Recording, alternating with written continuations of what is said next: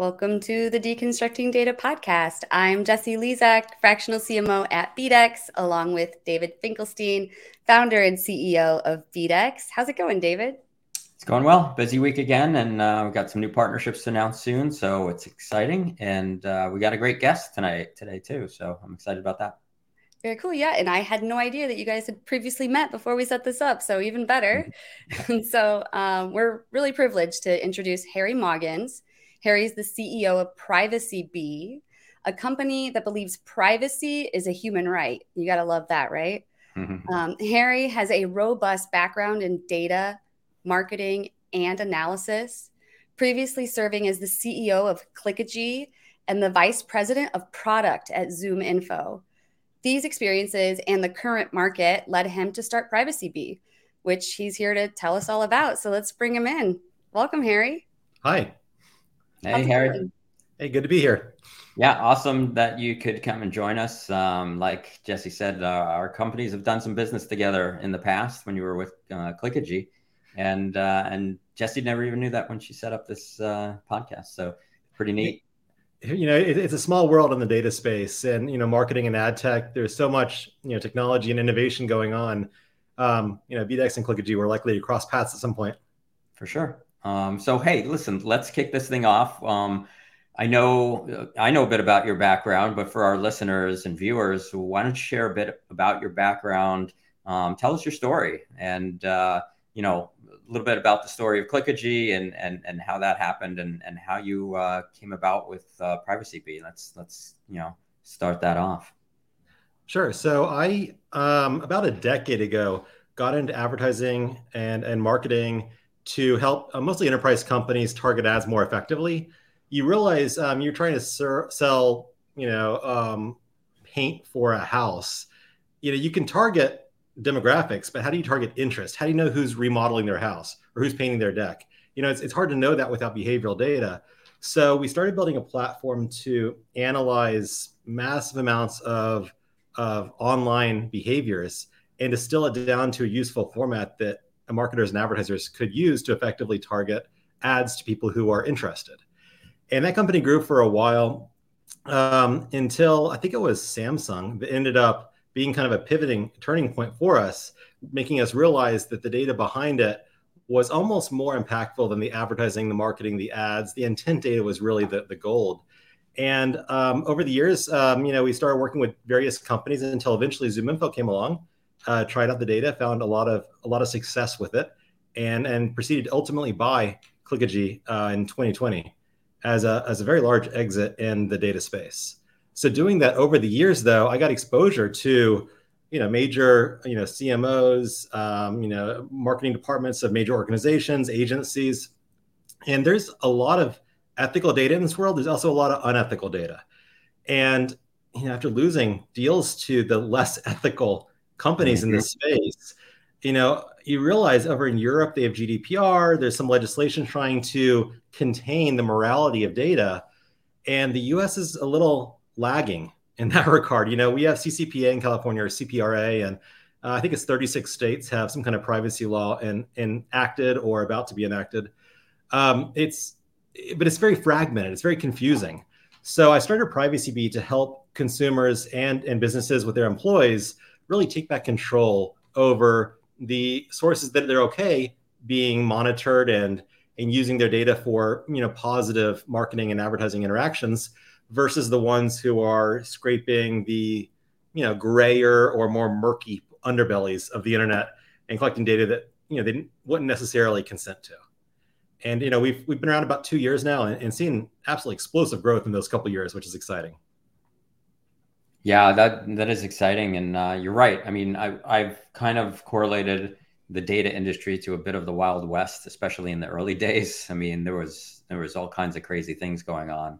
And a lot of people got in a lot of trouble because of it, and there was a lot of people that slipped through the cracks. So I think that what you're doing is important. It's important to make sure that people feel safe and secure with their data and how it's being used. Absolutely, and it's the problem is marketing departments. The people who are making the decisions for what data sources to use and not use, they're under a lot of pressure, especially in the economy we're in these days. They're always trying to perform better than the previous quarter, outperform KPIs for over the last year, right? Return ad spend has to increase, time period over time period. And the problem with that is after you start, after you see these more shady data sources, it's like a siren's call to a lot of marketers, and they give in to the temptation, and that temptation ends up cutting corners. And until we have legislation, and as long as it is the Wild Wild West, there's no governing body that's requiring more moral decisions. So, the privacy industry is just going to become a linchpin in modern in data and behavioral transactions. It has to be. Yeah, it's crazy. So this really ties into sort of the first topic. So I want to jump into it because, you in discussing this topic, you talked about how this data can potentially lead to hacks and cybersecurity threats. So let's talk about that. Absolutely. That's probably one of the biggest parts of privacy these days, especially in the B2B space, is cybersecurity is not enough, right? You look at companies that had data breaches last year, 100% of them, all the big companies, had cybersecurity.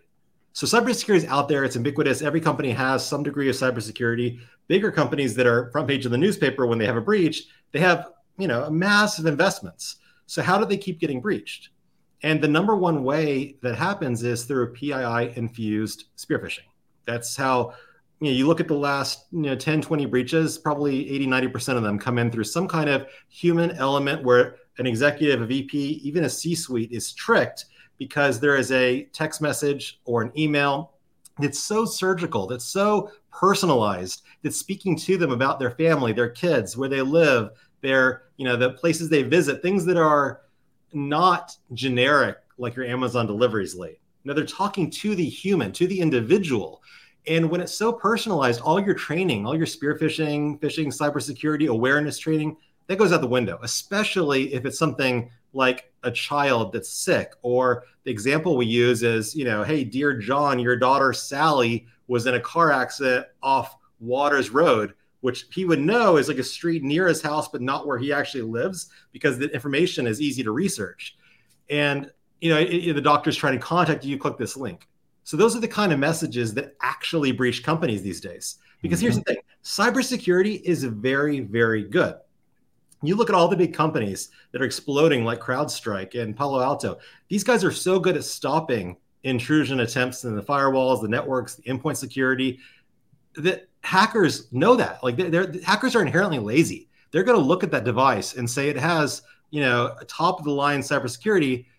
You can't do the 1990s era buffer overflow, basic SQL injections anymore. Everybody, for the most part, is pretty secured. So why would they try to go in the front door and try to get through that top of the line security when there's a side window that's open to the business where you can just trick the human and walk right in and they'll give you the two-factor code? And that's really where embracing external data privacy helps keep businesses more secure by essentially cleaning up all the exposures of information on the employees and all their personal lives that are just scattered on the internet and on Google, easy to find. By taking back control over that and cleaning it up, it decreases their attack surface and makes them harder to trick, candidly. Yeah, 100%. I get those emails all the time, actually. I mean, I get them from you too. Yeah, well, that's the thing. That's the thing. They do that. They send emails from me as the CEO to the employees. Can you do me a favor or whatever? And it's crazy. The amount of work that we've had to do to go into making sure that these external emails don't look like internal emails, and we can catch them so that our team isn't fooled by them. And these things slip through the cracks. The bigger the company, the more likely they're going to slip through the cracks. For sure. And as long as hackers are, hackers are always trying to get into a company. They're always trying to get access to the crown jewels of a business, right? They're sensitive internal information. And when you have these really strong walls, they're always going to be looking for alternatives. And today, 2023, the human firewall, the term, humans are the weakest link. Yeah. So the more ways companies can protect intruders from getting in outside of physical devices or digital entry points.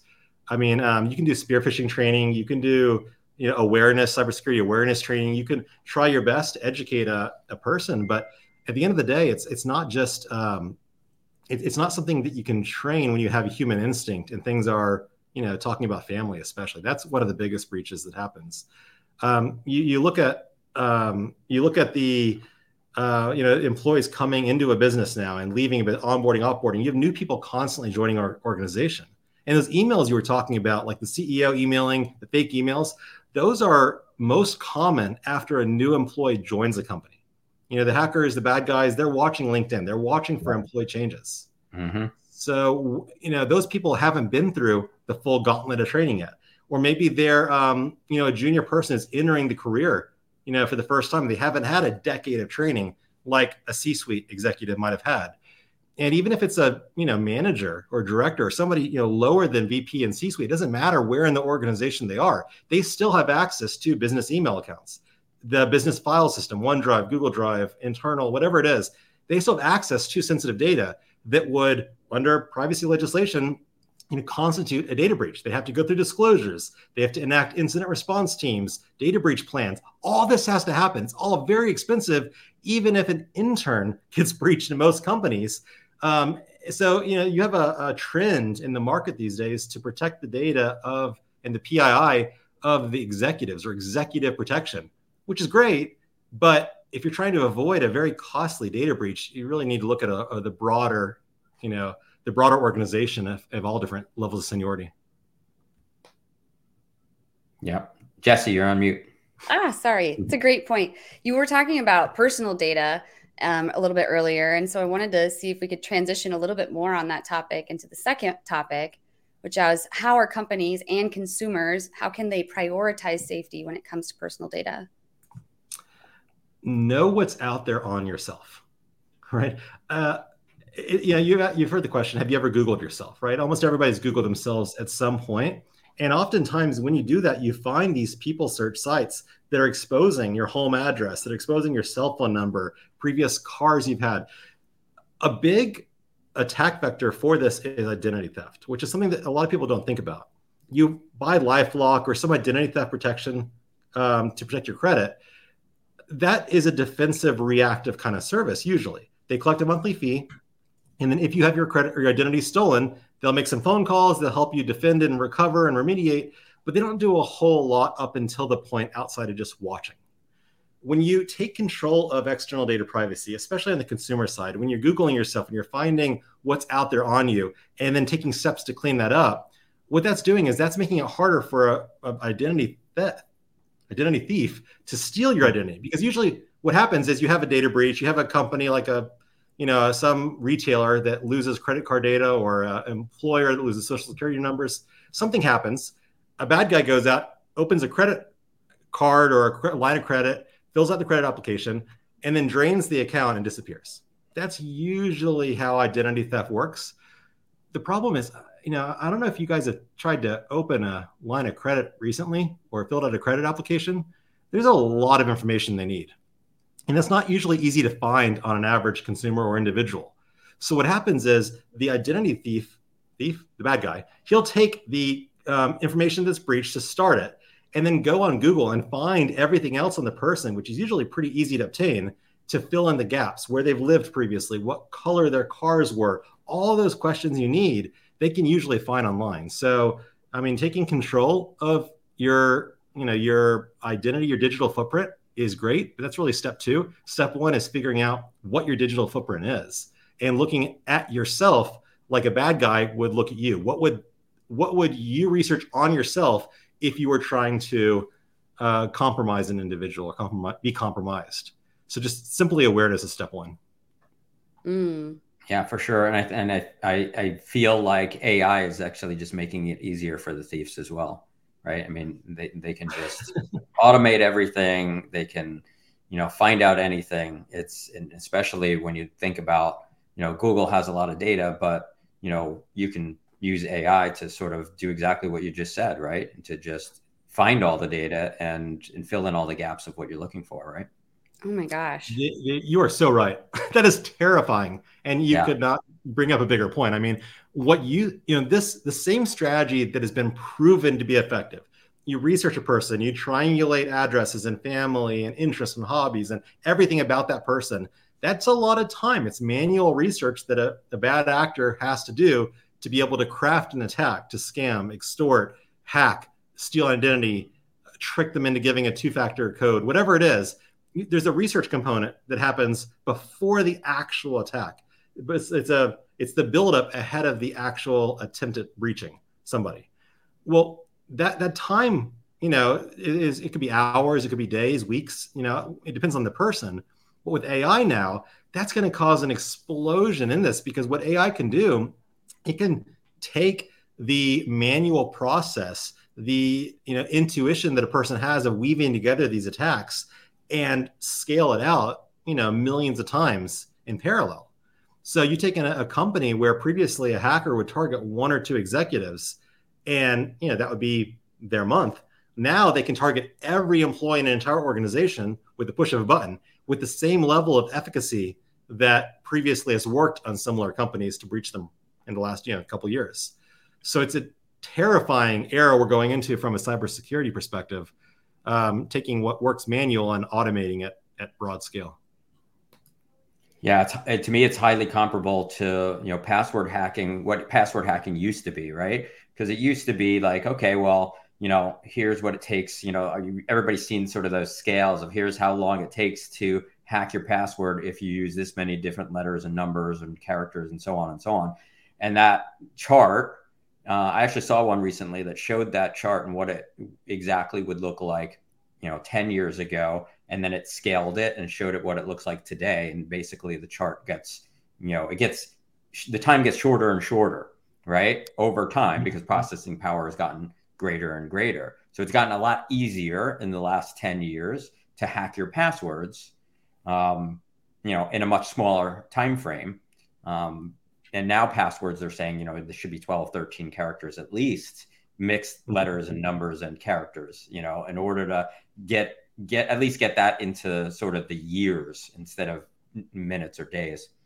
And so I think that what you're talking about is very similar to that in the sense with AI. Like if we, and sort of identity theft, because identity theft used to be, like you said, a very manual process, and you could do, maybe one or two of these a month. Now you can do, like you said, a whole company in a matter of minutes, and it's just extreme. And people need to be aware of those risks, and they need to be aware of how easily this can be done today versus, just a few years ago. Absolutely. And you talk about passwords, think about it. Computing power has exploded since the cloud. Now we have serverless to scale out, massively. But look at passwords, right? You go back 10 years to your point, David, passwords were pretty similar linked now that, you have some requirements that bump it up a little bit. But I bet you a lot of people listening to this podcast, they probably have the same password they've had for 10 years. Maybe they add a character or two on the end, but otherwise, passwords haven't grown nearly as fast as the processing power to break them. Yeah. So at PrivacyBee, we actually did the opposite. We got rid of passwords. We're 100% passwordless because we realized that, with the industry, especially with, data breaches in the dark web, trying to constantly play the cat and mouse game, it's not even breaching passwords anymore. There's so much availability to data out there that, if you ever breached a password, it's going to be exposed pretty much at this point. So, and I think even Troy Hunt has that Have I Been Pwned website. Mm-hmm. If you're not familiar, they even have a passwords version where you can test passwords and see it's secure and see if any breach has exposed that password previously, which is kind of a fun tool. Yeah. But now I think, two-factor, multi-factor, more, especially in the financial market, you're seeing more app-based bridges to a desktop. Like I know a lot of brokerages now, you log into the website on your computer and your phone pops up with a face, like the facial recognition or fingerprint or whatnot, the biometric scan. Yeah. And that then translates back to the website to log you in on the computer. So I love that multi-device authentication nowadays. Mm. Yeah, it just gets frustrating when they text you the number and you got to go back to your device and get the number and punch it in. But I like what you're talking about. I do like the ones that are more automated through the app, and so you don't have to type back and forth. It's the app authenticates you. So yeah, for sure. So I feel a little scared now. Like, there's all these bad people out there. They're going to steal my data. They're going to steal my identity. Like, what can we do?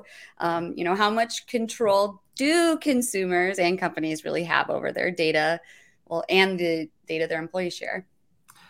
That's a really good question too. So option one, you can sell everything you own, move to a cabin in the mountains and live under a rock off the grid, right? It's not realistic. So what happens is the internet today is needed, right? You need to have memberships to, Costco and Kroger Plus. You need a Facebook account. I mean, obviously there's exceptions to everything, but do you though? Do you need Facebook? Well, yeah, no. You don't need Facebook. Yeah, there's enough grandparents out there wanting to see photos of grandkids that unfortunately, hey, it's hard to escape living in today's day and age without technology. You just can't, right? There's sane balances to what you expose, what you don't. I think the biggest thing is what you share yourself on social media versus having an account and locking it down. And there's algorithms for sure. However, the control element is usually when you have something this broad, this amount of risk, the government is stepping in. And you've seen that again with privacy legislation. The problem is the people who are regulating and actually making the laws don't usually understand the nuances that, like a BDEX or Privacy Bee or these companies who are really in the data world or the privacy world or in this space see. So usually as soon as the law passes, there's going to be the shadier companies that are going to circumvent it or try to work around it. Mm-hmm. So really it's up to the individuals. It's up to the consumers. And the way to, take control, there's no such thing as perfect privacy, but Privacy Bee and our organization and what we're trying to do is we're trying to fight back. There's no perfect solution, but we say our mandate, our mission statement is we fight against the exploitation of privacy. That's not just people search sites and Google results. This means that our company is fighting against any source online, offline, anywhere that a person, an employee, a business, their privacy is being violated. So we have 3 lobbyists on retainer right now, actively trying to enact change. We have, some features that no other privacy company has, like the monitoring Google search results. Small feature, but it has huge impact for our customers. So at the end of the day, it comes down to making a choice to lock down the services you have to use in order to live, and being mindful of what you put out there, and then being mindful and aware of what others put out there on you, and taking back control of that, external public data. And that's, again, what we live and breathe. So that's awesome. I mean, tell us a little bit more. How does Privacy Bee protect companies and their employees? Are you guys building in the capabilities to search for that data for a company's employees to help, therefore, protect the company? Is that what we're talking about? For sure, yeah. So the business employee side of our business is by far the biggest. We've grown very, very quickly in the space. We're the first privacy company in the world to ever secure a U.S. government prime contract. So we're protecting a lot of the 3-letter acronyms in the federal government. Politicians, national, local. We have the Hollywood celebrities, the people you'd expect, but then also Fortune 500 type companies, mid-market companies where you have thousands of employees. Their CISO, their CIO is saying, hey, they bought cybersecurity. They have training. They have spear phishing simulations. They've done everything. They've checked all the boxes that a cyber professional normally checks, but they still lay in bed at night, staring at the ceiling at 3 a.m., worrying, is tomorrow going to be the day I get that breach notification email, right? There's no perfect privacy. There's no perfect security. So Privacy Bee's space in the business world is everything that is being done today is really the castle walls, right? The firewall around the building, the endpoint protection, kind of covering the devices, you train the people, but it's all within the building and the company's physical barrier. We're everything outside of the company. So we're scanning the rest of the internet. We're scanning dark web, surface web, people search sites, data brokers. We're scanning any company that hoards data at scale recklessly. we work with those companies and ensure the privacy preferences of our customers and employees of those businesses are enacted. So you take a business that has that cyber risk, that CISO that is unable to sleep, and you deploy Privacy Bee to protect the external data privacy of those thousands of employees, and you're further cutting in to that risk delta that remains. You're just adding an additional layer of protection and mitigating risk above and beyond what all the box checks and cybersecurity is doing today. So again, there's no perfect protection, but when you do everything you can, and there's that gap of risk remaining, Privacy Bee is a way to further cut into that gap and decrease the risk a few ratchets more. I like it. I mean, look, if you can make it more difficult on those thieves, right, then it just makes them go elsewhere. And so I think that that level of protection is worthwhile for any company, for sure. For sure. And I mean, there's no perfect security, but to your point, low hanging fruit, right? If you take, two companies, one of them has strong external data privacy, their people are really clean. The bad guy looks at them and says, this is going to take a lot of work. Or the AI, to your point earlier, doesn't drive much results, right? Whereas company B has poor external data privacy. All their employees are exposed. Everything's out there public. A picture of their CEO's house is right there in Google. The hacker is going to look at that company B like a juicy steak. And, if you can, again, everybody is penetrable. I really believe that. However, making yourself not the juicy steak and not the low hanging fruit is definitely, a step in the right direction. Yeah. Yeah. Like, that's amazing. So can you tell us a little bit more, because this is all the stuff that Privacy Bee helps solve, right? So are you, how exactly are you guys helping, these companies, I guess, help their employees make sure that they're hiding their data? So when an employer comes to Privacy Bee and says, help, we scan every one of their employees. We look for where they're exposed. We scan Google, people search sites, any over 440 sites that we're actively monitoring and tracking. There's 167,000 sites as of today in our database where we have had human eyes actually go out, read their privacy policy, map out their data deletion process, their DPO, how they receive DSARs and comply with different legislation. We have years of history of how the company reacts to territorial DSARs. If they delete any request that comes in, if they push back and say, we need, impractical verification. We have a database of 167,000 companies and how they work with data. From that, we then say, okay, this employee, of the company is exposed in these places. Let's work within that, whatever the proprietary processes of those exposed sources, to actually get their information removed. And it starts off with automation. Automation fails a lot, just the nature of the internet. Then we escalate it to a human element, and that eventually escalates to our Atlanta office, and then it continues to percolate up. And we're very, very good at getting it removed. But ultimately, the goal is, after we map out, these are all the places an employee's information is exposed online, we then attack it and clean it all up. And that's the employees.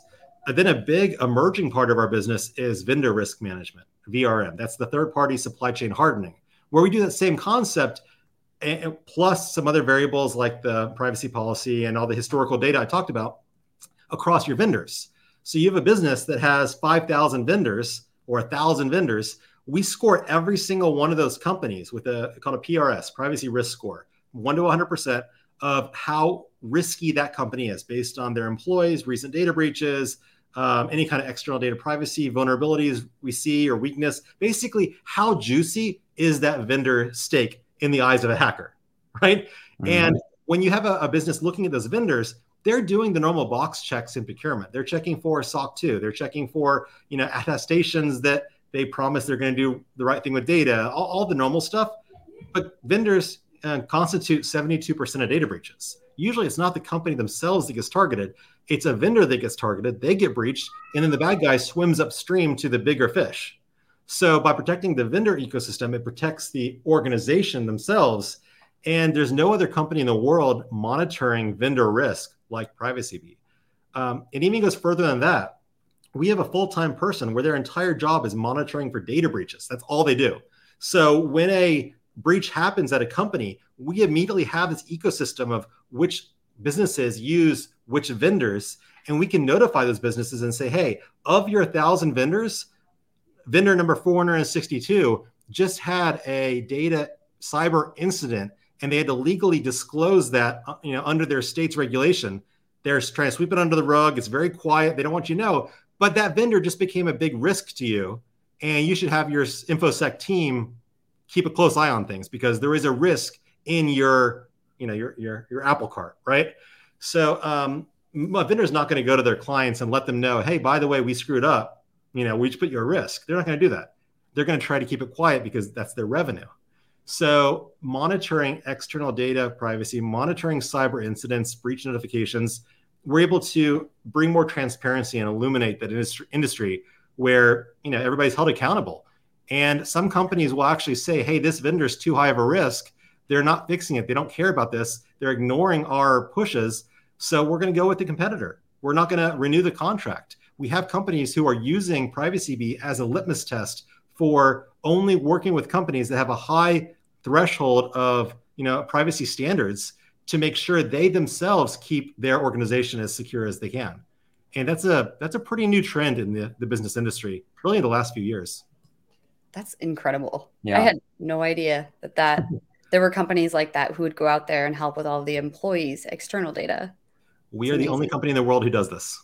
Oh, wow. Okay. There's other companies in the privacy space. We're the only one who's gotten into the B2B space, the vendor ecosystem. We have EDPA, external data privacy audits. We've put millions and millions of dollars just into the business threat intelligence side of our company, which is an area that there is nobody innovating in. So we're very, very proud of what we built. Yeah, it's exciting. You guys are definitely creating a new space, and for sure one that's needed. So that's exciting.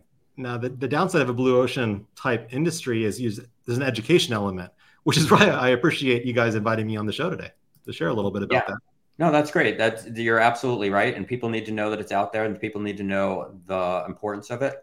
And truly understand the risk associated with not having it. So we're really happy that you joined us here as well. This is, for sure something that needs to be a story that needs to be told, for sure. Absolutely. Could not agree more. And as you were talking, I couldn't help but think, I wonder if some of his clients, like, when they're looking at different vendors, who should we go with? Like, they can't decide. Maybe that deciding factor is who has more data security. Do you ever find that they come to you and ask you questions like that? Oh, yeah. No, we have, it goes both directions. We even have employees who go through, it's called PrivacyBee University. We have hundreds of videos. We hired a studio in LA to film. They go through privacy awareness, complementary to cybersecurity awareness, but nobody trains employees on the risks of their information being in Google and building an attack vector for spear phishing. So that doesn't exist. There's no training for that. So we hired a studio. We filmed hundreds of these professional videos, and we give them away for free. There's zero cost for every single business. And the reason for that is it's, again, an emerging threat. It's brand new. A lot of the legacy education platforms don't cover the risk of data exploitation like this that is breaching companies every single day. So we took it upon ourselves to do that. And then with that, once you finish it, you get a certification that you completed the PrivacyBee University course. And Jesse, to your point, we'll actually, about how it's leveraged outside, we have candidates who go and apply for jobs, especially InfoSec type jobs, bundling their PrivacyBee University, course completion certificate with their resume when applying, showing, hey, I take this seriously, and I've taken the steps to educate myself and protect myself. And we're very proud of that too. That's really awesome. This is a really great topic. I feel like we could talk on and on about this, because I actually just had a text from somebody today being like, hey, are you texting me? And I'm like, no, it's not me. Don't respond. So it just feels very relevant. And I'm sure many people listening have had that too. And, a lot of time we don't really know what to do. It's kind of still a newer thing to a lot of people. They're not used to seeing a text from their boss and, thinking it might not be them. So it's a scary world. And to your point, we're kind of in an echo chamber here with very technical and, geeky kind of personalities. You take, John in accounting of a construction company where he doesn't have technology training at all. and they're way more likely to fall for something because they don't have the exposure and training and awareness that we have. Yeah, which is dangerous. Well, that's awesome, and I think it's really great that you've created this company. Yeah, I'm excited to see where it goes. I love the whole, creating a new space. I've been there and done that actually. My background, my first company, I started an internet service provider back in 1994. Pretty much, nobody really knew what the internet was back then. It was all AOL. And so, yeah, similar to you, we spent a lot of time educating, and specifically we were educating businesses on how they can leverage the internet back in 1994. So you're in a similar space where you need to educate people, and we get that, and we hope that being on here today helps bring some of that education to some of our listeners. 100%. And David, I appreciate that. Absolutely. And since you're so inspirational, Harry, we've got to get to these post-topic questions because I'm curious to hear if you could go back to when you first came into the data industry, we'll say, what is the number one piece of advice you'd give yourself? There's a couple ways to answer that, right? When you're in the data space, it's not tangible. You can't touch it. You can't feel it. And to an extent, we deal with that in the privacy industry as well. It's almost like insurance, right? A company doesn't get hacked. Are you doing your job right? Or are you not doing anything at all? Right. So that's kind of the ongoing challenge in an industry like this. So I think to me, one of the things that took me a little while to learn was how do you take the invisible and make it tangible? And the obvious result is the analytics, the ways of forecasting, different cost benefit analysis, and take charts. And I used to think back a long time ago, you could give an executive the best product in the world on a cocktail napkin, and if it performed targeting ads, if it performed for whatever the purpose was, they'd keep buying it. And I learned very quickly that the world is a very visual place. So in answer to the question, I probably would invest it in business intelligence and ways of really understanding and seeing what's being done sooner and actually doing it. There are so many ideas that are born and die on a whiteboard. And, we've gotten better about capturing them and periodically going back and reviewing that backlog and prioritizing which ones, we have a, kind of a, what do you call it? Consumer advisory board will have meetings and periodically tease different ideas and get feedback on them. That level of involvement with customers and clients and every idea, no matter how small, not being lost, that would have probably moved us a lot faster if we started leaning on that sooner. It's a pretty good piece of advice. Yeah, that's a great piece of advice, and one that's dear to my heart as well, because been in the data business for quite a while. I remember the early days with BDEX and trying to raise capital and trying to talk about data, and it's just and here you are, the next meeting is somebody brings in a really cool electronic watch and it's like they could play with it or whatever, and everybody was like, oh, okay, that we can invest in, data, what the heck is that? But it wasn't until we got a lot more visual about it, to your point, you really have to be able to put some analytics behind it and some big numbers and just kind of show trends and show exactly what happens, what is the outcome that comes from the data itself. And until you can really visualize that, put it into something that someone can understand, you're talking about something that's so virtual that it's really difficult to understand. For sure. And also, especially in innovative spaces, I think embracing individuality is a really important thing that I've learned too. There's so many cookie cutter clone suit and tie kind of companies where everybody's trained to think the same way. Nobody challenges opinions. I'm the kind of person where I'm more likely to hire somebody with blue hair who lives in their parents' basement, who's a savant at advanced math, than some PhD, right? Just because you take a whole bunch of people and you throw them in a room together, I don't care what their title is, what their role is, what their education is. If they have a good idea, we're going to hear it out.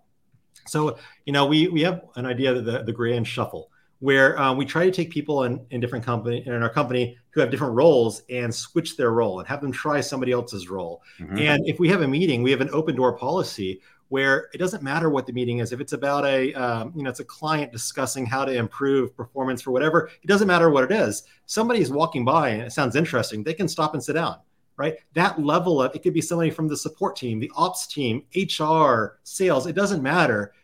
They hear the conversation. They might have perspectives outside of, the normal echo chamber that we have in that department. And embracing that individuality. We call our team an eclectic group of misfits, because that's really what breeds creative thinking. That's awesome. Yeah, for sure. Good stuff. Well, in closing, as we're getting close to the top of the hour here, Harry, would you like to share anything with the listeners about, how they can find you, or anything else about Privacy Bee? Well, you can't find me because we're private. So my email is harry@privacybee.com, BEE, like the insect, otherwise just privacybee.com. We have the business side is business.privacybee.com. The main website's consumer focused, but some people, don't click through. Otherwise, we're out there. We're doing podcasts periodically and we're accessible, getting more engaged in the community and trying to get our voice heard. Again, as part of the, building something new that nobody knows exists, raising awareness is a big focus for us. I'm kind of tempted to go Google your name now and just to, see how it's done right. Well, you see this podcast right there will be near the top. Don't worry. Yeah. Right under your link. Shouldn't be anything personal out there. Exactly. Well, Harry, this has been great. We really appreciate you joining us today. Excited to see where Privacy Bee, goes and watch it explode, because I'm sure it will. Let's check back it up in a few months, and would love to have you back on the show. Sounds great. David, Jesse, thank you guys so much. I appreciate it. It's been fun. Absolutely. Thank you both so much. And audience members, anyone listening, we hope you will check out beadex.com. And if you do, and actually let me go ahead and pull up our QR code here. If you're watching, you can just scan that QR code and it'll take you to OmniIQ. Otherwise, go to beadex.com and click try for free to try out our app. And it's fairly easy. I mean, all you got to do is upload a CSV of your first party data, and then you get free data on your data. And you can see analytics to see, who is my audience? Us marketers, we love to obsess over our audience. And that's why I love OmniIQ, is because I can upload a list into it and I can get a general idea of birth year, gender, and household income complementary. And if there's something specific I want to look for, then you just upgrade. And then in addition to that, once you upload your first party data, OmniIQ learns from your data and it can go find a larger audience to expand your first party data. And additionally, you can upload a negative list. So you can really tailor it to understand who your best customers are. So I'm not just saying this because I'm the fractional CMO at BeatX, but it really is an interesting app and you should go try it. No credit card required. And we don't do anything with your data. It stays, it's private for you. But David, what would you add to that? No, I think you got it on. You hit the nail on the head. But I think that one of the most powerful pieces of our technology is the AI that we built in that analyzes your data, analyzes your best customers, and the key is to find more people just like your best customers. So, I think we're kind of a one of a kind application that enables you to take your first party data and use that to find more of your best customers. And that's sort of the key of the AI part of what we do. And from multiple sources too. Sorry, not to just keep rambling on about it, but it's not just creating a lookalike audience in Facebook with Facebook data. You're creating, an audience from multiple sources. So I could go on, but just simply go to beadex.com and try for free and you'll see what we're talking about. But, we'd also love to hear from our listeners in terms of the show. What do you think? Are there any guests you would like to have on? If so, email it to us at info@beadex.com and share your qualitative data with us so we can make this better for you. And again, thank you so much, Harry, for joining us. Absolutely. Thanks, guys. All right. Thank you. Thank you. Bye-bye.